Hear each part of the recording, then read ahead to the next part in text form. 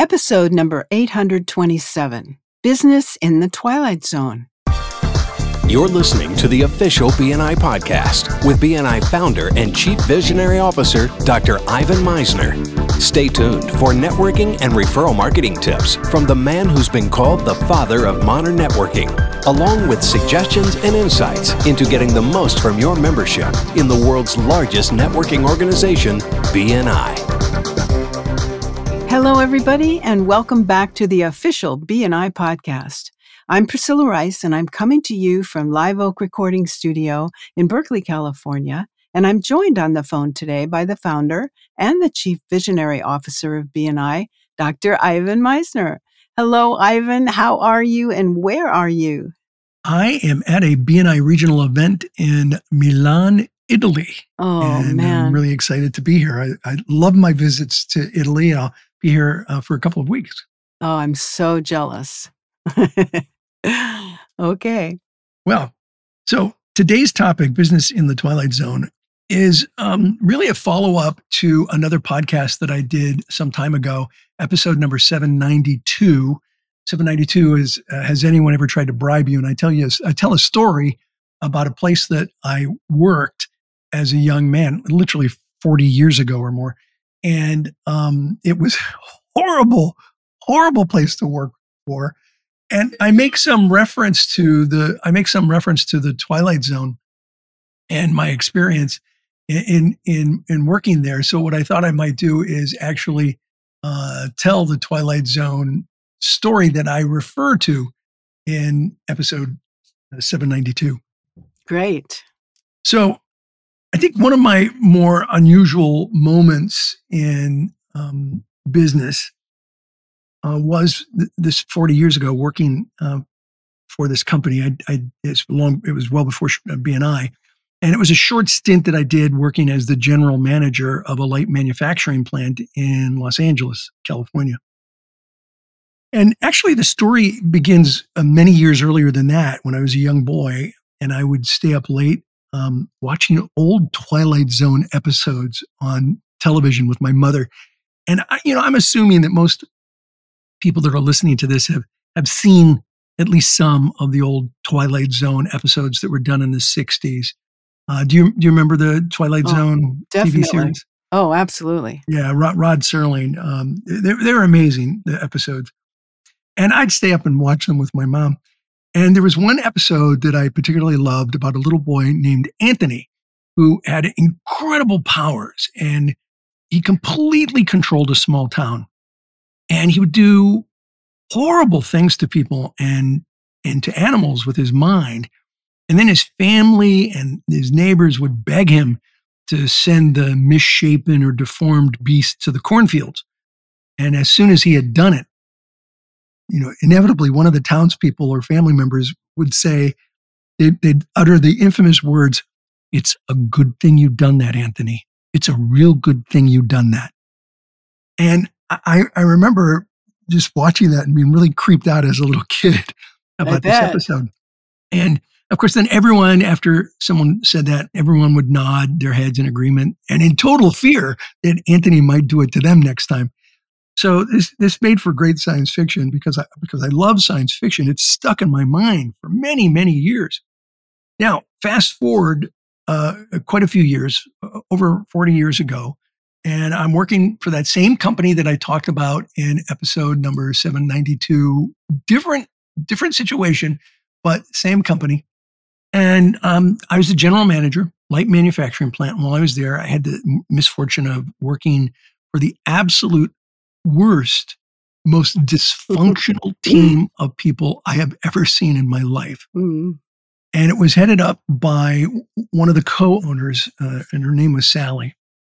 And her idea of good management was yelling at everyone who didn't do what she said to do and do it immediately. I kind of thought of her as the Genghis Khan in female form. Uh-huh.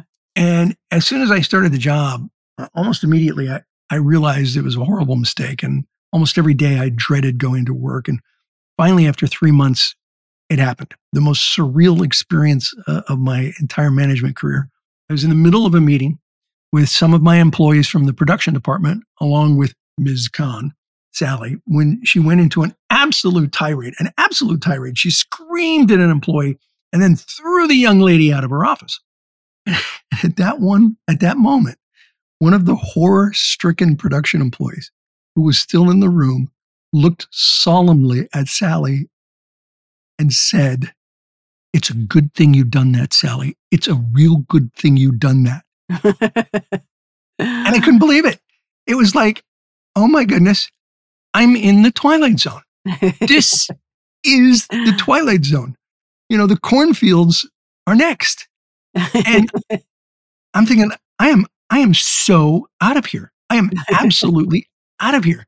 And that night, I went to a computer company. I knew the owner of this computer company. And I said, "Hey, I know you want to put together a marketing department. I'm about to leave the company that I'm with. And I'm going to, I had been doing consulting on a part-time basis, but I told him I'm going to leave and do consulting on a full-time basis. And, if you want to create a marketing department, I'm your guy. I can help you create that department." And he said, yes. And so the very next day, I went into the Twilight Zone and gave my notice. Oh, And perfect. I have never regretted leaving that company. It was the experience.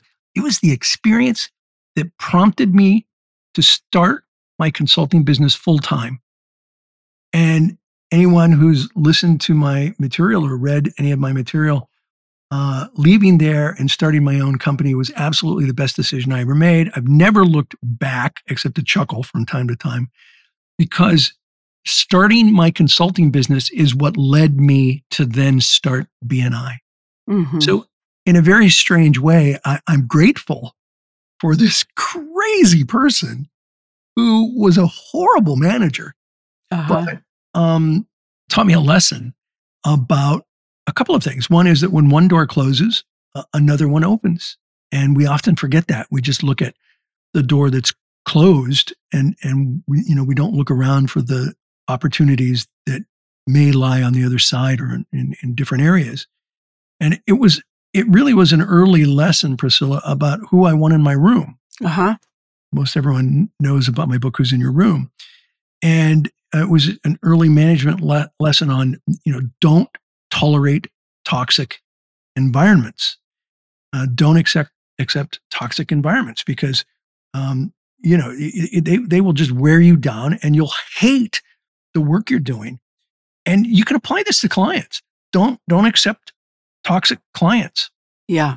And it's hard sometimes because, that's in some ways they're your bread and butter. They're how you're making money. But I can't tell you how many people I've met that have said, I had this toxic client. I kept him because I thought I needed the money. But then when I had enough and I let him go, it's like, you know what?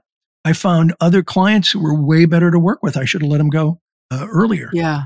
Right. And this, of course, applies to toxic members of a network. Mm-hmm. Not that we would ever have a toxic BNI member, but any toxic people in your network, it's important to move them out.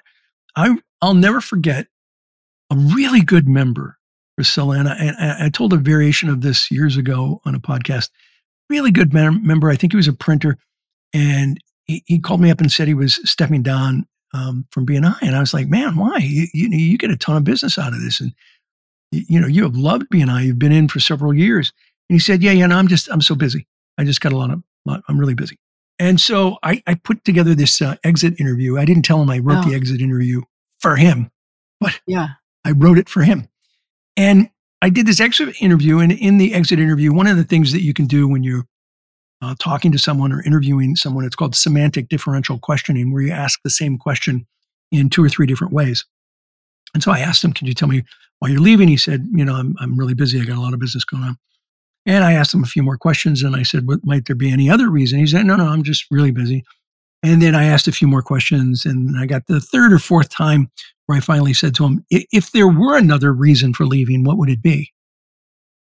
And believe it or not, that's the concept of semantic differential questioning, when it's interwoven with other questions, really works. And that's when he said to me, "All right, gosh, there's a member in the chapter who owes me a boatload of money and I don't want to see them every week. I'm really mad at them. Oh, wow. Yeah. And I'm like, okay, so you're going to leave because of this member. He said, yeah. I said, you got to stay and you got to take it to the membership committee. He said, no, I don't want to do that. I don't want to cause a scene. Yeah. And that's when I guilt tripped at him. I was like, he's going to do this to someone else, right? And if you don't speak up, then you're allowing it to happen to someone else. He's like, oh, I hate when you tell me things like that. He said, all right, I'll take it to the membership committee. And I went with him to the membership committee. And Priscilla, I'm not kidding you. When he told this story to the membership committee, how this member owed him money and how, he was a difficult member. He was an angry member and he owed people money. One of the membership committee people said, oh my goodness, I'm having the same problem with him. Uh-huh. And so there was more than one. And so the membership committee did the right thing. They got rid of the bad member and kept the good member. So toxic members, difficult members, people who are not doing a good job or people who, owe people money. These are the people that you don't want in your chapter. And it was a lesson that I learned many, many, many years ago in working for this company. And that's my message for today. If anybody's got their own Twilight Zone experience, from working someplace, I'd love to see it in the podcast. Over to you, Priscilla. I just have one question about that. Yeah. Do you think that the person who spoke that sentence that came right out of the Twilight Zone, do you think he did that did he know it was a part of the Twilight Zone? I don't think so. I don't think so. English was a second language.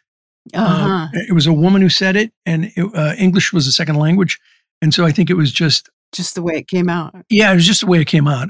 But let me tell you, it landed home for me as literally part of the Twilight Zone. That is so funny. Okay, great. Thank you, Ivan. Well, I think that might be it for this week.